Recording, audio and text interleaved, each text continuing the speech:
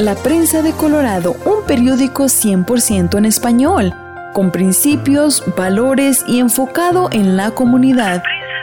Busca nuestra publicación todos los viernes, con publicaciones para la familia, actualizaciones sobre nuestro estado y país, deportes, columnas edificantes para nuestra comunidad y mucho más. Ya en su nueva dirección, 965 Platte River Boulevard, en la unidad I, Brighton, Colorado. Para más información, llámenos al 303-287-4105. 303-287-4105. Y en laprensadecolorado.com. La Prensa de Colorado, 100% en español, con principios, valores y enfocado en la comunidad. La Prensa de Colorado. Mobile Miracle Auto Detail. Lavado de auto para la gente ocupada. Búscanos en Facebook como Mobile Miracle Auto Detail. ¿Estás muy ocupado y casi no tienes tiempo de lavar y detallar tu auto? Deja que nosotros detallemos tu coche, camioneta, camión. Llámanos hoy al 720-325-8996. 720-325-8996.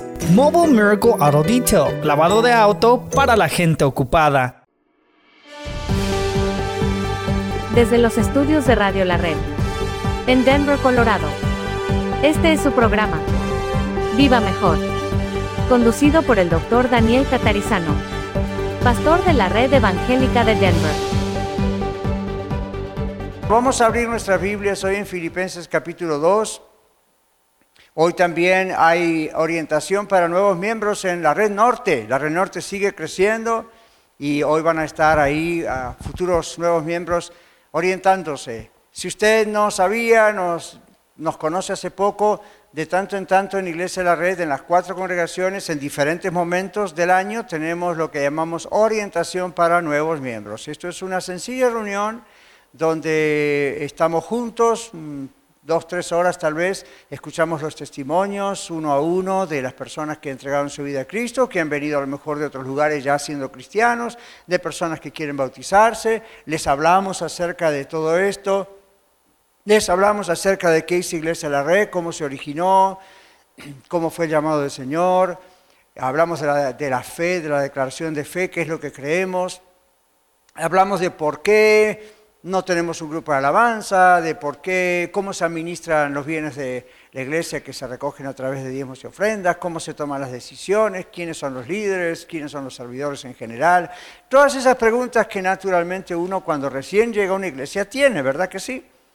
Y a veces cuando ya está hace un tiempo no sabe o no recuerda cómo se lleva adelante Iglesia de la Red. Esa es una excelente oportunidad para que podamos aprenderlo. Y usted, aún siendo ya miembro de la iglesia, que ya sabe estas cosas porque pasó por la orientación para nuevos miembros, quizá ya tiene 2, 3, 4 años de estar en la iglesia, que tenemos apenas 7, y no recuerda todo eso. Asista, ok, ningún compromiso, asista, ayude, que coopere ahí para servir a los que están entrando a la iglesia y recuerde y aprenda, ¿verdad? Y hay cosas que entonces va a refrescar en su mente. Como vieron también por último en los anuncios, mañana es el servicio funeral para recordar a nuestro hermano Antonio Gaeta, hasta las 10 de la mañana. Para más información vaya a la mesa que dice welcome o bienvenida. Okay. Y entonces también estamos orando como todos los jueves por las personas que han perdido sus seres queridos. Este jueves también hemos orado por la familia Méndez, hermano Cristian, su esposa, la pérdida de su papá en México, y así es una familia, ¿no es cierto? Nos alegramos con los que se alegran, nos gozamos con los que se gozan, oramos y lloramos con los que lloran. Así es una familia. Así que vamos a apoyarnos siempre y a sostenernos juntos en este tipo de situaciones. Sean alegres, sean tristes, una familia siempre tiene que estar unida. Amén. Muy bien. Señor, te damos gracias en este día porque este es tu día. Y gracias por lo que tú estás haciendo en Iglesia La Red. Todo lo que haces es para tu gloria. Todo el crecimiento en nuestras vidas, en la de todos, y el crecimiento aún numérico y edificios y cosas así que tú estás haciendo por tu sola voluntad. Así que no hay ningún atributo nuestro, ni a ninguno de nosotros damos la gloria más que a ti. Ahora, Señor, exalta tu palabra mientras la leemos y la exponemos, y te damos gracias por todo esto que nos estás enseñando. Oramos en el nombre del Señor Jesús. Amén. Si usted nos visita por primera vez y aún no posee una Biblia, quizá la tenga en el celular, pero no tenga un libro, Biblia, y quiere tener uno, muy bueno, tapaduras, buena encuadernación, como un regalo de nuestra parte por su visita hoy a Iglesia La Red, nada más indíquelo levantando su mano, alzando su mano, y ahí atrás están varios ujieres, varios servidores y servidoras con una Biblia que le vamos a regalar, que usted se la puede llevar, es parte de las muchas cosas que hacemos cuando ofrendamos al Señor, ¿no es cierto? Entonces, si usted no tenga una... Mire, esta semana tuve que entregarle una Biblia a un joven que no se animó desde que vino a Iglesia La Red ya hace meses atrás, no tiene Biblia y no se animaba a levantar su mano. Y el papá le decía, levanta tu mano, tú eres una persona nueva, están ofreciendo regalarte una Biblia. No me animo. Así que ahí nomás agarré de la caja una Biblia y se la di. Pero me dejó pensando, ¿será que algunas veces a algunos visitantes le da pena, verdad? Diciendo, no sé, bueno, no tiene que darle ninguna lástima, ninguna pena. Si usted no tiene una Biblia, acepte nuestro regalo. ¿Amén? Nada más así con la mano y atrás entonces le van a mirar y le van a acercar la Biblia ya abierta en Filipenses 2:12. Esa es la otra cosa por la cual algunos visitantes a veces no levantan la mano. No sé dónde está la cita que el pastor dice ahí en Filipenses. ¿Dónde está Filipenses? Nunca leí la Biblia. Ya está abierta en Filipenses para usted. En la Iglesia de la Red nos gusta servirle. Por poco, dentro de un tiempo, nos vamos a sentar a leérsela. Aquí se la estamos leyendo, ¿verdad? En público para que usted pueda comprenderla también. Pero vamos a Filipenses 2:12 al 18. Por tanto, amados míos, como siempre habéis obedecido, no como en mi presencia solamente, sino mucho más ahora en mi ausencia, ocupaos en vuestra salvación con temor y temblor. Porque Dios es el que en vosotros produce así el querer como el hacer por su buena voluntad.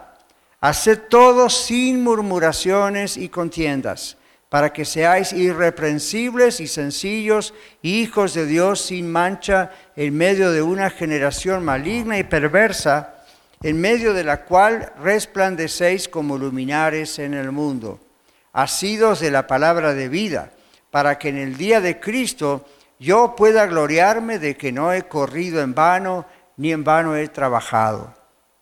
Y aunque sea derramado en ofrenda, libación, sobre el sacrificio y servicio de vuestra fe, me gozo y regocijo con todos vosotros, y asimismo gozaos y regocijaos también vosotros conmigo. El que está escribiendo es el apóstol Pablo. ¿A quién le está escribiendo? A la iglesia en la ciudad de Filipos. De ahí viene la palabra Filipenses. Esto es palabra de Dios, esto es palabra que Dios, el Espíritu Santo, inspira al apóstol Pablo a escribir a esta iglesia.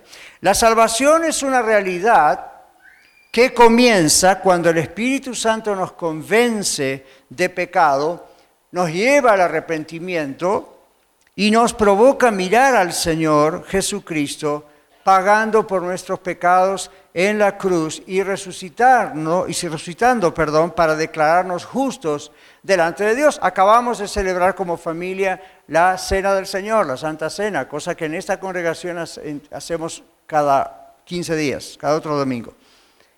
¿Pero qué celebramos? Que el Señor Jesucristo un día vino al mundo a morir por nosotros en la cruz y el tercer día venció la muerte. Y eso se aplica a nosotros y nos salva de la condenación eterna. Ahora, todo el proceso de salvación en nuestras vidas es una acción directa de Dios. ¿Escuchó eso? Y quiero que lo escuchen los que están también como oyentes en Radio La Red, porque este programa sale para ustedes también, y los que están viéndonos en el canal de YouTube. La salvación es una acción directa ¿de quién? De Dios. Es un proceso en nuestras vidas, es una acción directa de Dios en la cual, escuche esto, usted y yo no participamos. Entonces, ¿por qué dice este texto que debemos cuidar nuestra salvación? ¿Por qué dice que debemos cuidar la salvación que Dios nos dio en Cristo Jesús? ¿No dice la Biblia en Efesios 2, 8 al 10 que la salvación es un don de Dios? ¿Recuerdan? La Biblia dice, no es por obras para que nadie se gloríe, es un don de Dios, es un regalo de Dios, es una acción de Dios. Entonces, siendo que solo Dios puede obrar la salvación en nosotros, ¿cómo es entonces, dice aquí, que debemos cuidar algo, la salvación, por lo cual nosotros no hemos trabajado en nada para obtenerla? ¿Nunca se hizo esa pregunta? Por supuesto que sí. Muchos cristianos se hacen esa pregunta al ver este texto y lo ven quizás como un texto controversial, y en realidad no lo es. Un teólogo experto en el griego, el original del Nuevo Testamento, dijo: la salvación es una obra de Dios para el hombre y no una obra del hombre para Dios. La salvación es una obra de Dios al hombre, hombre genérico, hombre-mujer, y no al revés. Usted y yo no logramos la salvación, ni por nuestras obras, ni por portarnos bien, ni por nuestros méritos, ni por ir a la iglesia, ni por poner los diezmos y ofrendas, ni por nada. Nada, absolutamente nada usted y yo podemos hacer, ningún ser humano puede hacer para ganar o merecer la salvación. ¿Está claro eso, verdad? Solamente Dios hace el trabajo.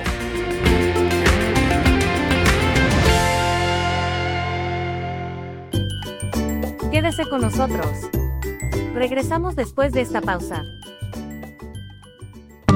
Compartiendo la verdad en amor. Radio La Red. Hola, ¿qué tal? Ya estoy de regreso. Soy Ángel Supersound, DJ de música cristiana. ¿DJ de música cristiana? Sí, soy Ángel Supersound, DJ, y puedes invitarme o contratarme a tu boda al 720-327-5099 y puedo tocar en tus 15 años, evento de la iglesia, conciertos, etc. Ángel Supersound, DJ. Angel Supersound. 720-327-5099, 720-327-5099. Angel Supersound. Queridos hermanos y amigos, les habla Dino de Dino's Locksmith. Muchas gracias por su preferencia y apoyo. Para cualquier trabajo que tenga usted, si le rompieron su ignition, le dañaron su chapa de la puerta, llámenos, nosotros le podemos ayudar. Para llaves de chip, controles originales, será un gusto poder ayudarles. Llámenos, mi teléfono es 303-472-5108. También le podemos ayudar en todo el área metropolitana de Denver. Dios les bendiga. Mi teléfono una vez más, 303-472-5108. Hoy, como todos los días, patrocina nuestro programa Iglesia La Red, Red Evangélica de Denver. Somos una familia multicongregacional que Dios está formando. Nos reunimos durante los servicios de fin de semana para adorar y estudiar juntos la palabra de Dios. Además, nos conectamos entre nosotros durante toda la semana y servimos a nuestra ciudad y al mundo que nos rodea. Si usted aún no pertenece a una iglesia cristiana local, sería un honor conocerle. En Aurora estamos en el 13231 East Mississippi Avenue. En Denver, en el 5001 de Umatilla Street, junto a la avenida 50. Y en Arvada, en el 14605, al oeste de la avenida 64. Y en Lakewood, en el 555 de South Deepey Street. Visítenos en iglesialareddenver.org o llámenos al 720-325-7282, 720-325-7282. Le esperamos.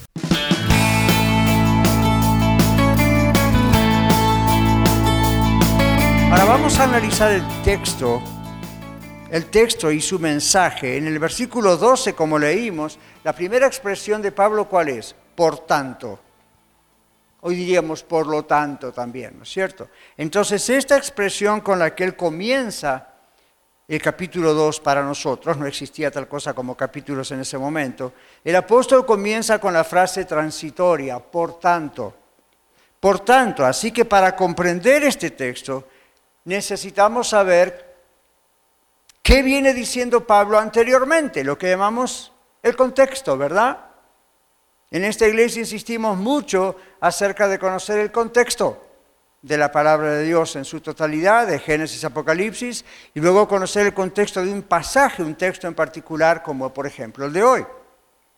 En el capítulo 1, el contexto, el apóstol Pablo describe su oración. ¿Cuál era su oración por los filipenses? Rogando a Dios esta es la oración de Pablo por los filipenses, rogando a Dios por la comunión de esa iglesia, la unidad de esa iglesia en el Evangelio y por una abundancia de amor. Pero observen, un amor sabio es lo que él pedía entre ellos.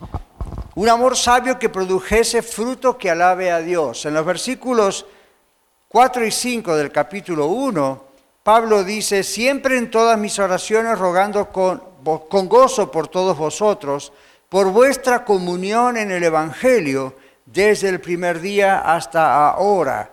Y en los versos 9 al 11 del mismo capítulo, él dice, y esto pido en oración, que vuestro amor abunde más y más en ciencia y en todo conocimiento. No está hablando de la ciencia como los científicos, ¿verdad?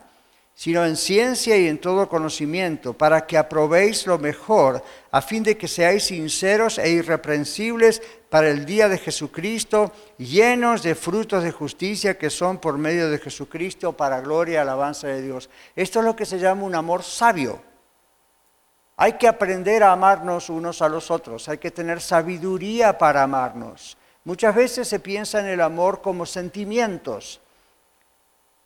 Uno piensa en el amor y ve corazones volando por el aire. Ese es el amor romántico, ese no es el amor en una iglesia. Ese no es el amor entre hermanos y hermanas en Cristo. Este es el amor agapao o ágape, que tiene que ver con este amor, ese amor que pone primero a los demás. Es un amor sabio, es un amor sabio en todo conocimiento, en toda ciencia, en toda la voluntad de Dios, etc. Entonces, esta es la oración de Pablo en el capítulo 1 y tiene mucho que ver con el mensaje de hoy en el capítulo 2. El apóstol Pablo continúa explicando en el capítulo 1 la razón y los resultados de sus sufrimientos a causa de predicar el Evangelio e insiste en la importancia de la unidad que la iglesia de los filipenses debía mantener, especialmente en tiempos difíciles como los que ellos estaban viviendo. En el mismo capítulo 1, versículos 27 en adelante, dice, solamente que se comporten como es digno del Evangelio de Cristo, para que, o sea que vaya a veros o que esté ausente, oiga de vosotros que estáis firmes en un mismo espíritu, combatiendo unánimes por la fe del Evangelio, en nada intimidados por los que se oponen. Ellos estaban pasando un momento de persecución, estaban como nosotros teniendo gente que se opone a nosotros. Dice, en nada intimidados por los que se oponen, para que para ellos, los ofensores, ciertamente es indicio de perdición, mas para vosotros de salvación, y esto de Dios. Porque a vosotros os es concedido a causa de Cristo no solo que creáis en Él, sino también que padezcáis por Él, teniendo el mismo conflicto que habéis visto en mí y que ahora oís que hay en mí. Pablo estaba lejos en otra ciudad, está escribiendo a los filipenses, le está diciendo, estoy sufriendo, gloria a Dios, estoy sufriendo a causa del Evangelio, y ustedes son la iglesia, y ustedes conmigo están sufriéndolo también. Entonces, en ese capítulo 1 ven cómo Pablo está rogando que la unidad de la iglesia se mantenga y que cada cristiano como individuo y todos como iglesia crezcan y crezcamos en la salvación que Dios nos ha dado. Entonces, luego de comenzar la frase, volvemos al capítulo 2, verso 12, luego de comenzar la frase con las palabras por tanto, y expliqué todo ese contexto para que vean por qué dice por tanto, por todo lo que vengo diciendo, Pablo dice que así como los filipenses siempre habían obedecido la orden de mantenerse unidos en el Evangelio, y mucho más ahora que él no estaba presente, estaba ausente, ahora dice, necesitan ustedes hacer ejercicio, ejercitar, poner en práctica su salvación con suma seriedad y respeto. Él lo dice acá, temor y temblor. ¿Sabe usted cuál es uno de los problemas de muchos que dicen ser cristianos? Perdieron el temor y el temblor. Perdieron el temor de Dios. Perdieron el temor de Dios. El temor de Dios es le tengo pánico. Dios nos perdonó en su sangre, Él nos salvó, nos adoptó, pero Dios exige que tengamos temor de Dios, reverencia a Dios. Cuando estamos en la cena del Señor, cuando estamos cantando, cuando el pastor predica, cuando estamos en casa estudiando, temor de Dios. Oh, si usted tuviera y yo, por un instante, una experiencia como Moisés, ver algo, un poquito, de lo que es la gloria de Dios, caería postrado al suelo frente a la presencia de Dios. ¿Qué tan livianamente tomamos los servicios en la iglesia? ¿Qué tan livianamente tomamos la cena del Señor? ¿Qué tan livianamente tomamos el ofrendar y dar al Señor? ¿Qué tan livianamente tomamos el orar y buscar la palabra del Señor en la semana?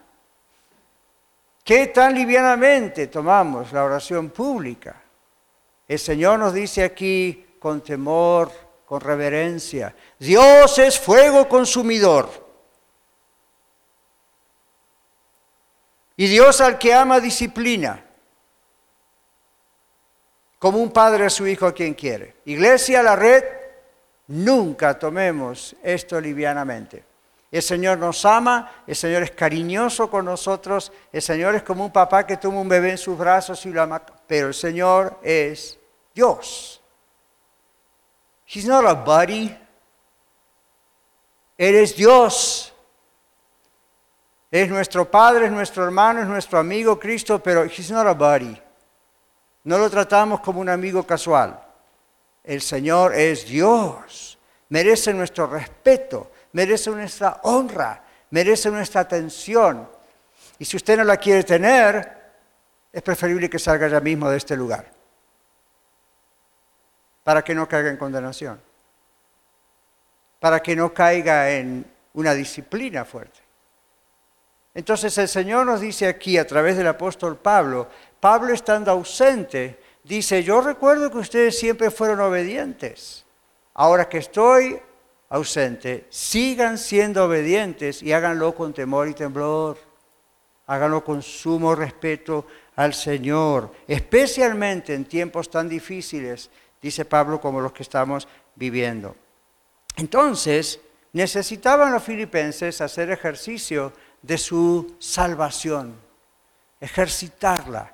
La palabra salvación que el apóstol Pablo usa en este contexto específicamente no se refiere a la justificación por la fe en Cristo. Ustedes saben que la palabra salvación en la Biblia tiene que ver, en primer lugar, con ese acto de ser salvos, ¿verdad? Nos arrepentimos, entregamos nuestra vida a Cristo, Él nos salvó, sella nuestra vida con su Espíritu Santo, apunta nuestro nombre, dice la Biblia, en el libro de la vida.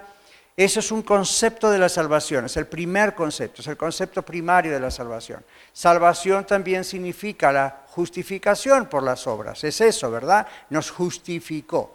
Y luego salvación incluye lo que llamamos la santificación. Dios nos separó, somos santos, eso es lo que la palabra significa, santos, apartados. Y a partir de ahí Dios comienza a trabajar en nuestra vida, va perfeccionando nuestra vida conforme a un modelo. El modelo es Cristo, aquí en la tierra.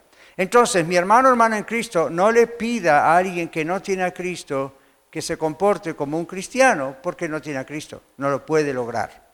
Pero nosotros que tenemos a Cristo, el Espíritu de Dios vive en nosotros, comenzó ese proceso de perfeccionamiento, de santificación. ¿Y cuándo lo va a terminar? Cuando estemos con Él. Mientras tanto, lo sigue y lo sigue y lo sigue. Entonces, este texto no está hablando de cuidar la salvación, la justificación, algo que solamente Dios nos puede dar cuando nos hemos arrepentido y venido a Cristo. Este texto está claramente hablando de nuestra santificación. Ese es el otro concepto de la salvación que muchos dejan al lado y lo separan demasiado. Esta es la santificación dada por el Espíritu Santo como resultado de la justificación. Se refiere a la victoria que los creyentes tenemos sobre la esclavitud del pecado cuando vivimos en obediencia que agrada a Dios. ¿Ven lo que ocurre? Cuando no éramos de Cristo, aparte de estar perdidos, estábamos esclavos del pecado. Ahora estamos libres de la esclavitud del pecado, aun cuando a veces caemos en pecados. ¿Puede ver la diferencia? Quitamos los ojos del Señor, nos alejamos del fuego del Espíritu en la iglesia, en la comunión, y es muy fácil caer en pecado. Entonces el Señor nos dice, no hagan eso. Al contrario, manténganse unidos. El texto aquí significa que Dios ordena a los creyentes, antes en Filipos, ahora nosotros en Denver y alrededores, a crecer en obediencia al Señor todos los días. El texto no habla del cuidado de la salvación en el sentido de la justificación. Nosotros no podemos tener cuidado de un asunto legal. Aquí en la tierra nosotros no podemos hacer nada por un asunto legal, ¿verdad que sí? Cuando un juez determina esto o lo otro, es legal y no se puede cambiar, ya está. Si dicen le otorgo el perdón, usted no puede trabajar con nada más que vivir perdonado. Si le dicen no hay perdón, aquí hay condenación para usted, usted no puede hacer nada al respecto. Podrá apelar y hacer A, B, C o D, pero más no puede hacer. Generalmente esa pena sigue o esa justificación sigue. Con la salvación ocurre lo mismo. El término griego para justificación es un término legal. A propósito, Pablo en el libro de Romanos utiliza un término griego legal y tiene que ver con justificar. Es algo donde el malhechor no tiene ninguna participación, el criminal no tiene participación, está a expensas de la gracia o la ley del juez. Bueno, en la gracia y en la ley del Señor, el Señor justifica a aquellos que Él salva. Entonces, no está este texto diciendo cuide algo de lo cual usted no tiene poder sobre eso. Lo que está diciendo es, al darle esto y ahora vivir en libertad, esto es lo que usted tiene que cuidar. La santidad, el estar en la libertad del Señor, el demostrar en el poder que Dios le ha dado, esta nueva vida que el Señor le ha dado.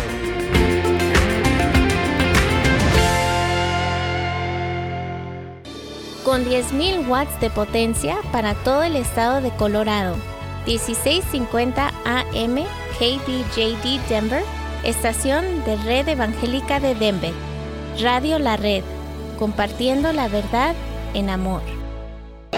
NRS Diesel se pone a sus órdenes para la venta de partes nuevas y usadas para camiones con motores Hino y Freightliner.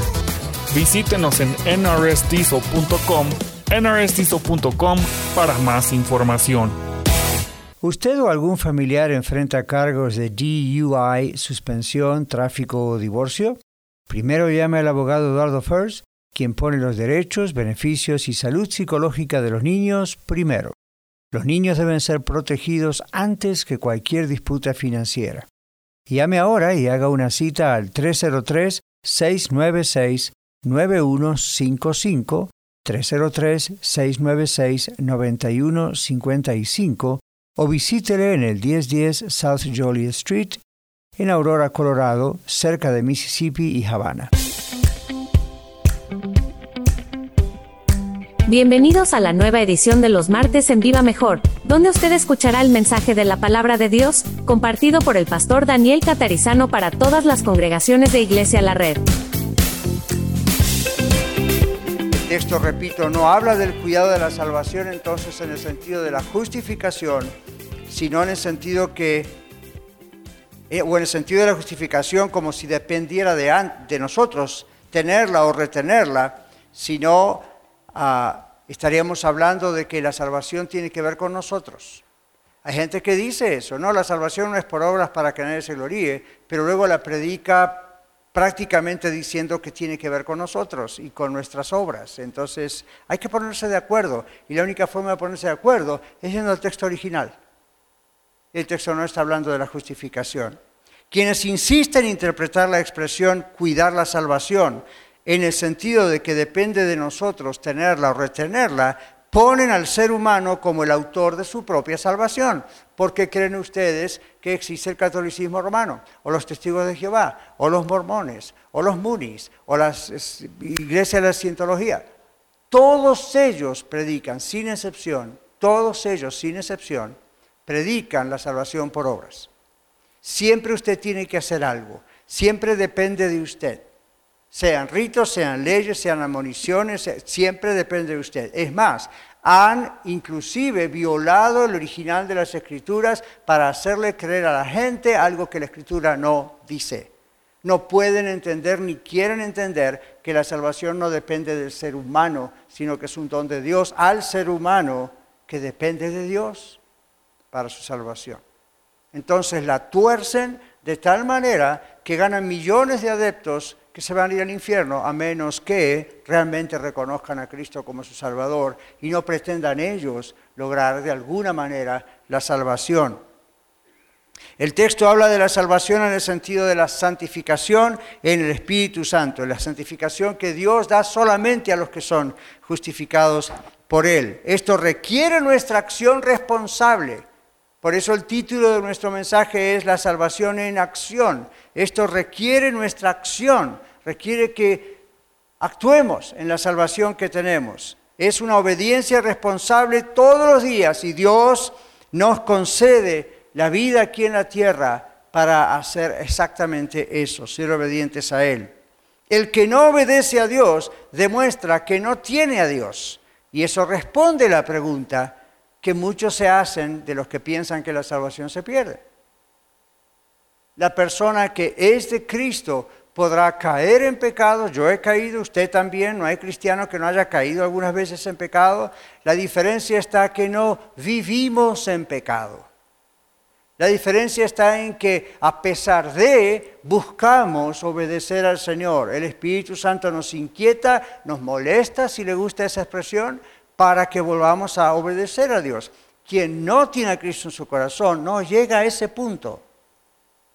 Sencillamente porque nunca ha sido justificado.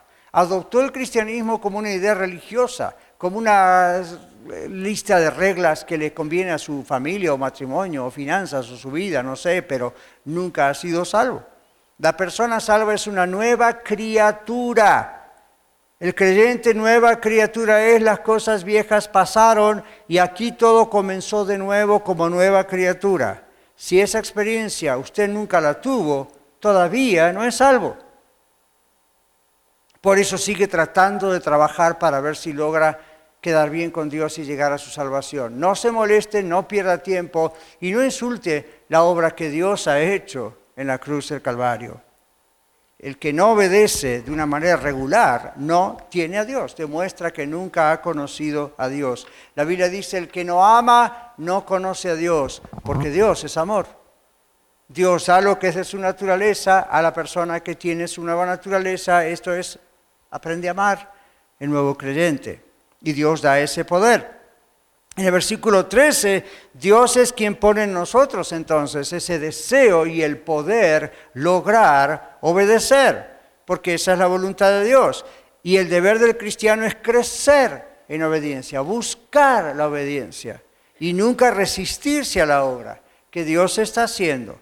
En Efesios 4:30 está la orden, no contristen al Espíritu Santo. No es que lo va a poner triste y el Señor se va a poner a llorar. Está diciendo no ofendan, no contristen. Dejen que el Espíritu Santo actúe en sus vidas.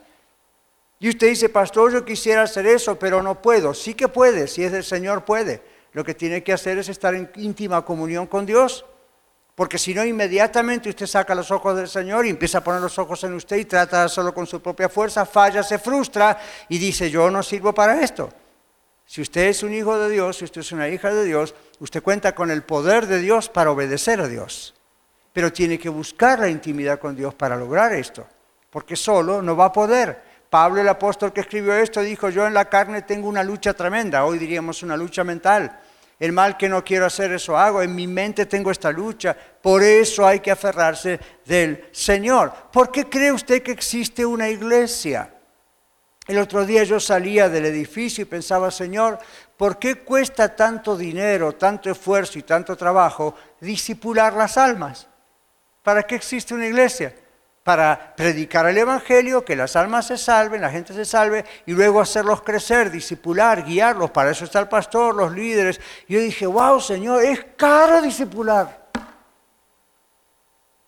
Ya, pero es lo más valioso del mundo. Porque los cristianos solos no crecemos, tenemos que estar en comunión.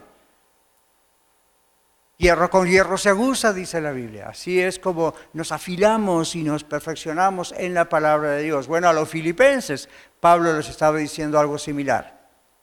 Sencillamente les estaba diciendo, ahora que yo no estoy, continúen creciendo, continúen obedeciendo. Un día estoy orando poder volver con ustedes. Pablo viajaba plantando iglesias, entonces dice, continúen, trabajen esta salvación, sean obedientes en lo que han hecho, sigan creciendo. Y especialmente en estos tiempos duros. Mis hermanos de la red y otros que están escuchándonos en radio, miren, los tiempos vienen cada vez más feos, más duros. Y esto no es ser pesimista, esto es la realidad. ¿O no? Esto es lo que estamos viviendo.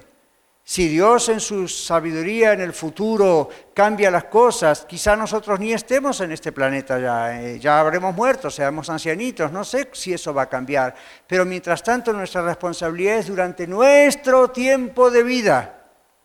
Dios no nos hace responsables por lo que va a pasar dentro de 100 años. Ninguno de nosotros va a estar aquí posiblemente dentro de 100 años si el Señor aún no viene. Dios nos hace responsables por nuestro tiempo de vida. En nuestro contexto, ¿dónde estamos en este momento? De una manera especial.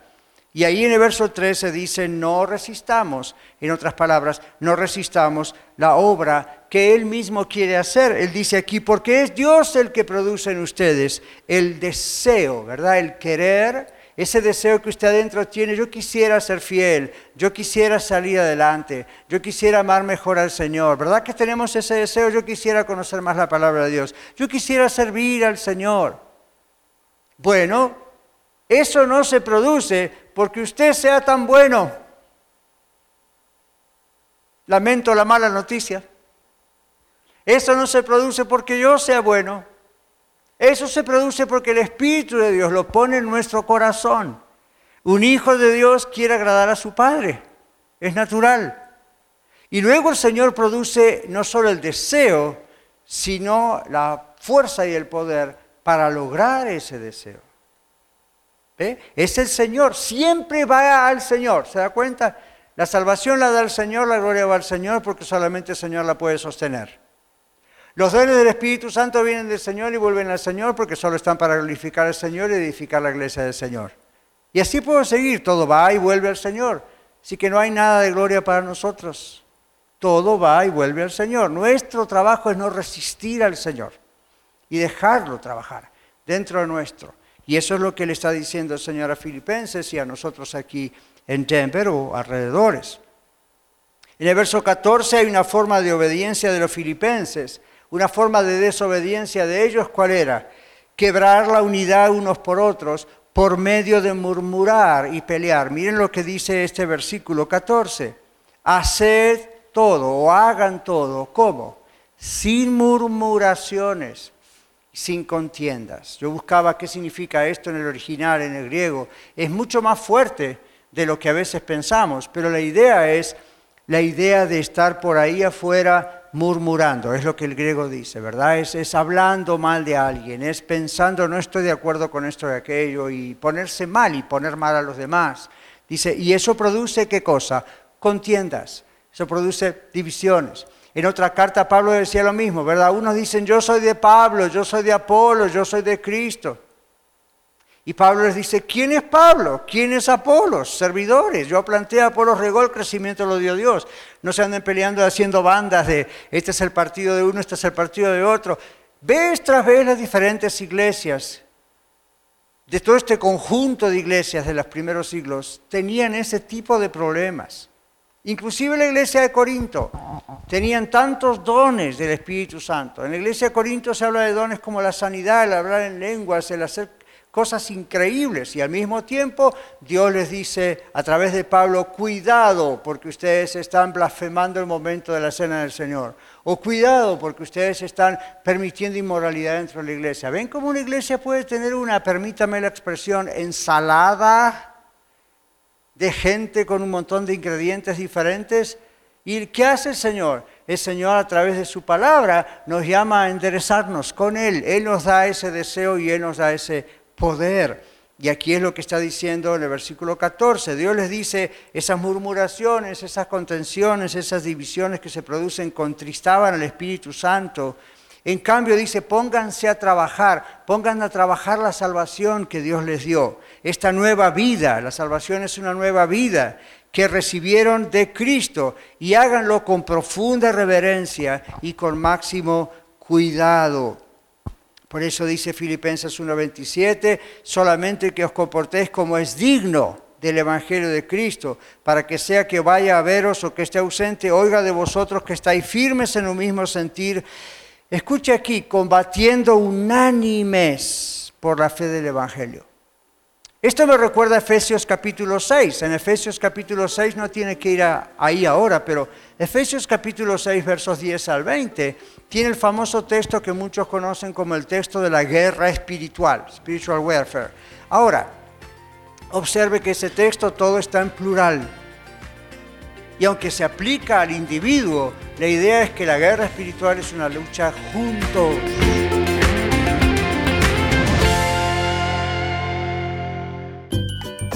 Quédese con nosotros. Regresamos después de esta pausa. 1650 AM Radio La Red para todo Colorado y para todo el mundo a través de radiolared.net. Compartiendo la verdad en amor. ¿Perdiste tus llaves? ¿Ya no sirve tu llave de control o de chip para tu vehículo? ¿Te quedaste afuera y sin llaves?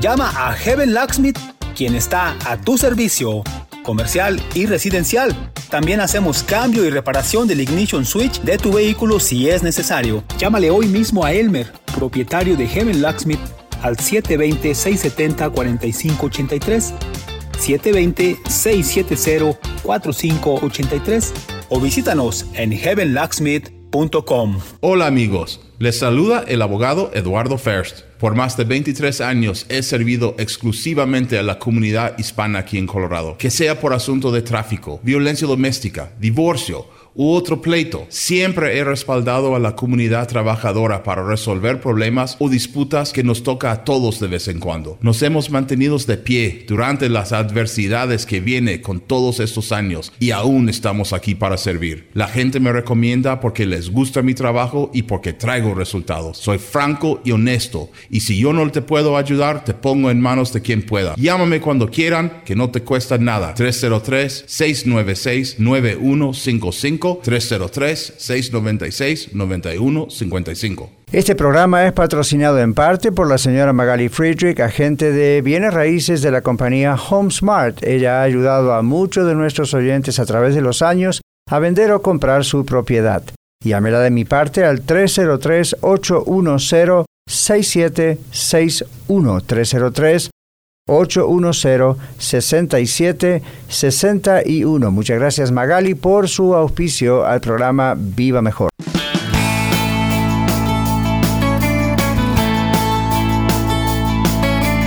¿Cómo sabemos eso? Hay un texto en la Biblia que dice, gozaos con los que se gozan, llorad con los que lloran. Y usted dice, bueno, ahí no hay guerra. ¿Quién le dijo? Depende, porque llora y depende porque goza. Entonces uno dice, acá hay un problema. Ahora, todos como familia, Pablo dice, hay que mantenernos unidos para poder guerrear inclusive contra el enemigo. ¿Dónde usted vio un soldado que va solo a la guerra? Nunca hay un soldado que va solo a la guerra. Pertenece a un escuadrón, pertenece a un batallón, pertenece a un grupo de personas entrenadas por un mismo general y todos juntos con el general a la cabeza están batallando contra el enemigo. Eso es la iglesia. Y acá está diciendo Pablo, si hay desunión entre ustedes, no pueden pelear contra el enemigo en unidad. Y eso es lo que el enemigo siempre busca, justamente quebrar la unidad para que se debilite el cuerpo, no tenga fuerza para atacarlo a él o para defenderse de él. Entonces, parece que los filipenses tenían este problema, ¿verdad? Entonces ahí en el versículo 14 dice, están contristando el Espíritu Santo y no están permitiendo dar fruto. Verso 15, los creyentes no pensamos ni actuamos como actúa el mundo. En el verso 15 acá dice, para que seáis irreprensibles y sencillos, hijos de Dios sin mancha en medio de una generación maligna y perversa. en medio de la cual resplandecéis como luminares en el mundo. Creo que mencionamos este texto en el domingo pasado, cuando decíamos, el Señor nos enseña a no tener ansiosa inquietud frente a las malas noticias. Dijimos, recuerden, no seamos como los del mundo o como éramos nosotros antes, que nos comíamos las uñas de miedo por cualquier cosa que pasaba en el mundo. Y si ustedes ya no son así, entonces ahora en este mensaje de hoy, en ese versículo en particular, el Señor nos está diciendo, debemos permanecer unidos y enriquecer esta unidad que tenemos en Cristo, justamente porque somos sal y luz del mundo.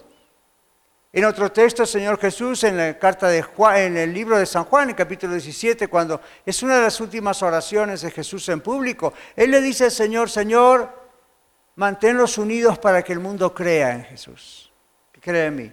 Entonces observe cómo la unidad de la iglesia, la unidad de la familia del cuerpo de Cristo, es un testimonio aún para los inconversos. Otro texto habla de que es un testimonio para las huestes espirituales de maldad.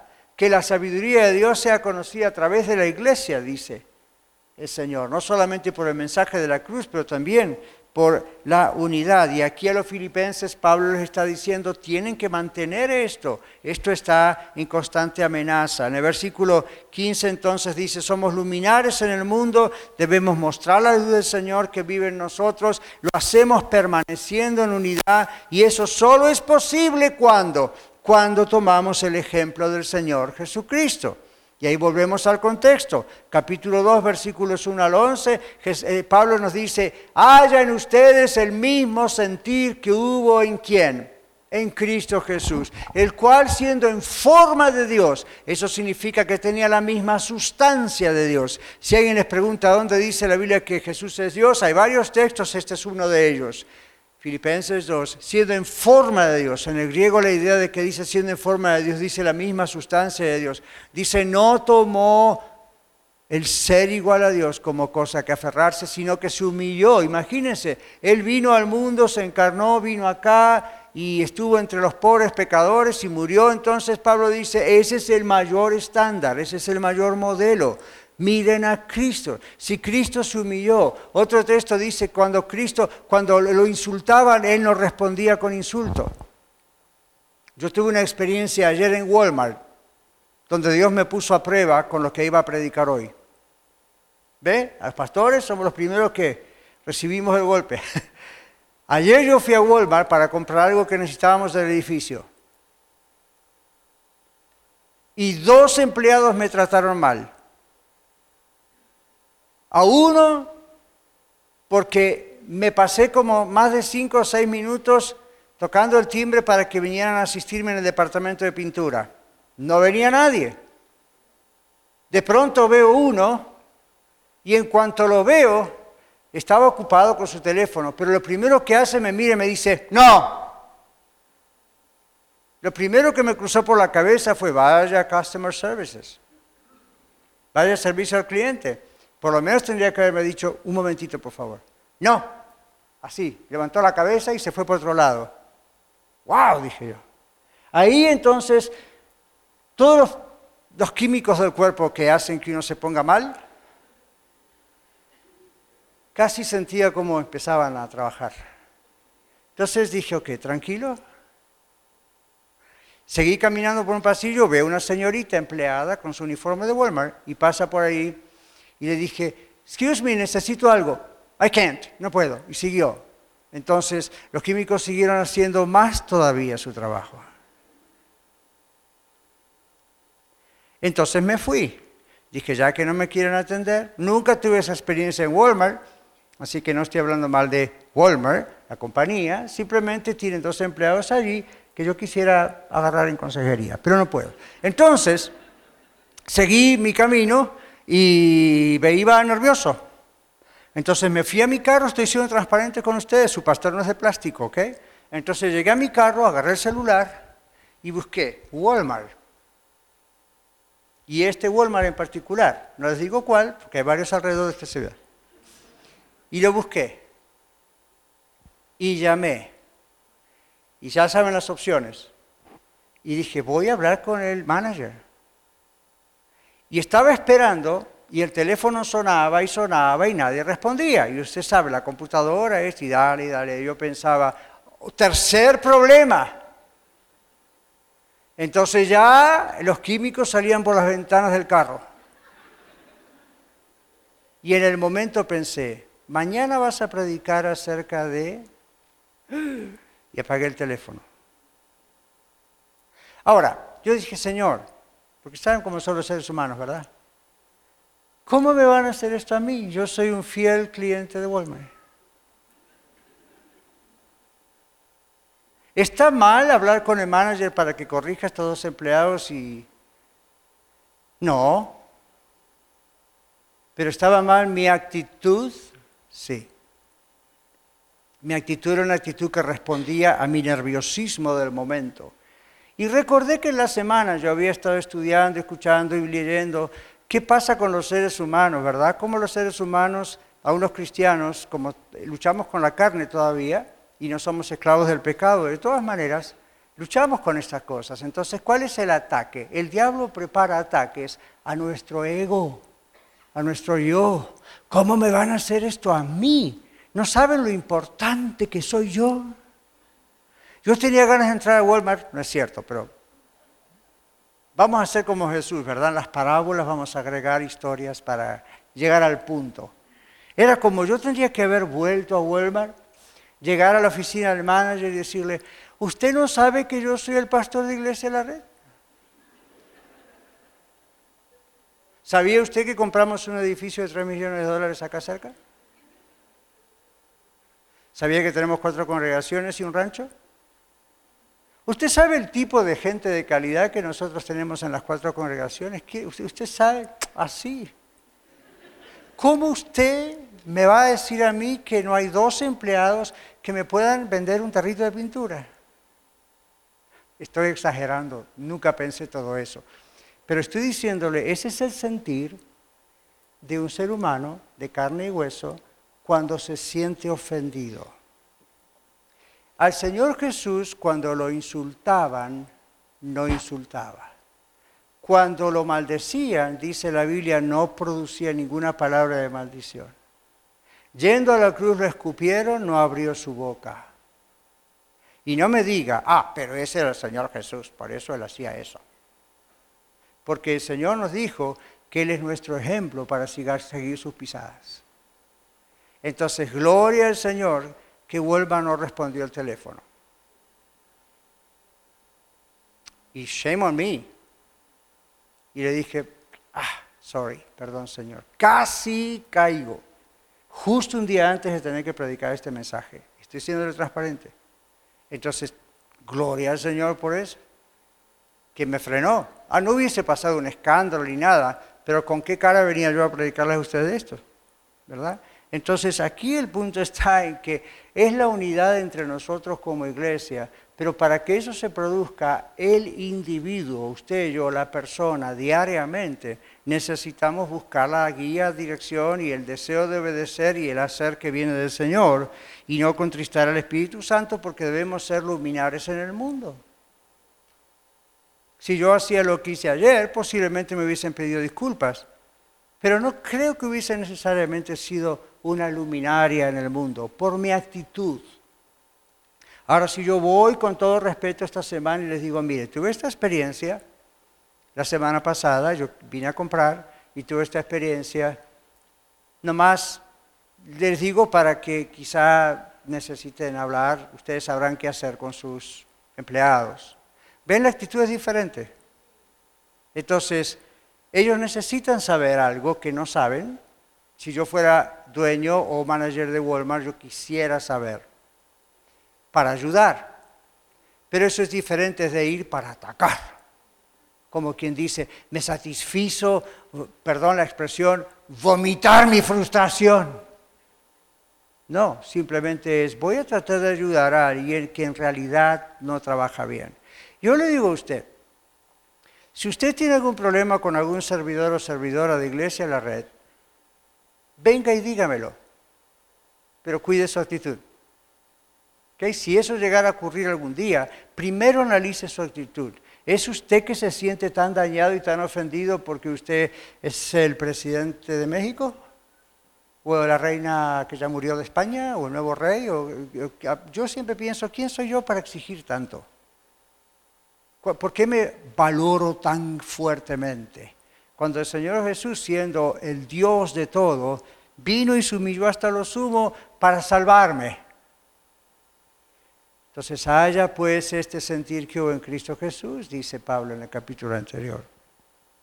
Así que para poder obedecer al Señor, ejercitando nuestra salvación, debemos estar asidos de la palabra de Dios, agarrados de la palabra de Dios. Es la palabra de Dios la que nos mantiene en línea con Él personalmente. Es la palabra de Dios la que nos mantiene unidos unos con los otros como familia de la fe. Y es la palabra de Dios la que rompe las estrategias diabólicas de Satanás para desunirnos. Pablo termina diciendo, bueno, yo estoy preparado para morir por el Señor y les pido que ustedes tengan el mismo gozo, el mismo sentir unos por los otros. Pero no lo van a poder tener si no son capaces de morir estas pequeñas cosas, como las que yo he descrito. Así que, hermanos, no se puede ni se debe tratar de vivir la salvación, la vida cristiana, como una opción religiosa, ni como una ideología que hemos adoptado por razones de conveniencia, o gustos personales acerca de servicios de alabanza, o por simpatía con el predicador.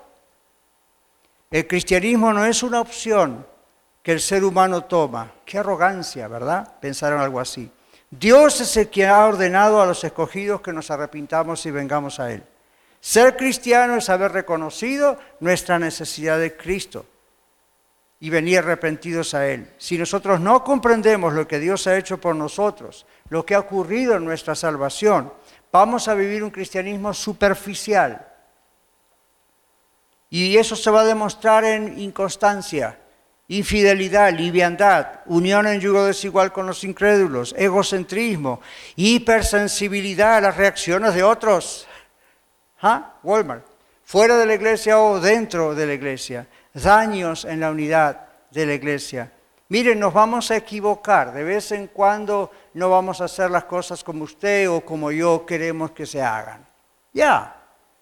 Que eso no sea la puerta abierta que el diablo tome para desunirnos.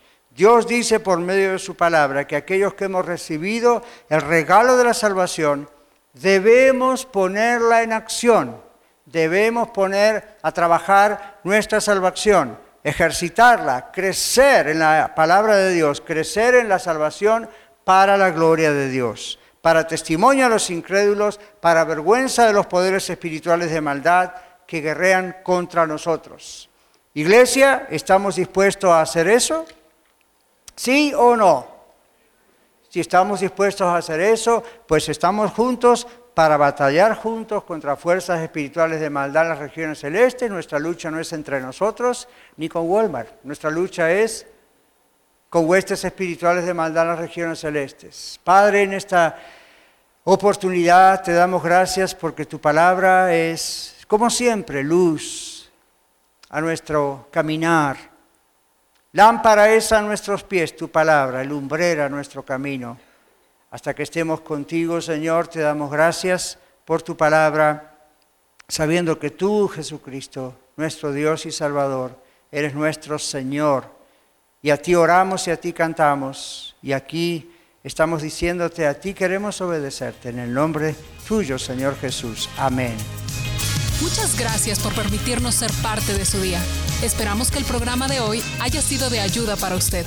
Contáctese con nosotros vía los medios sociales o escríbanos a vivamejor@radiolared.net.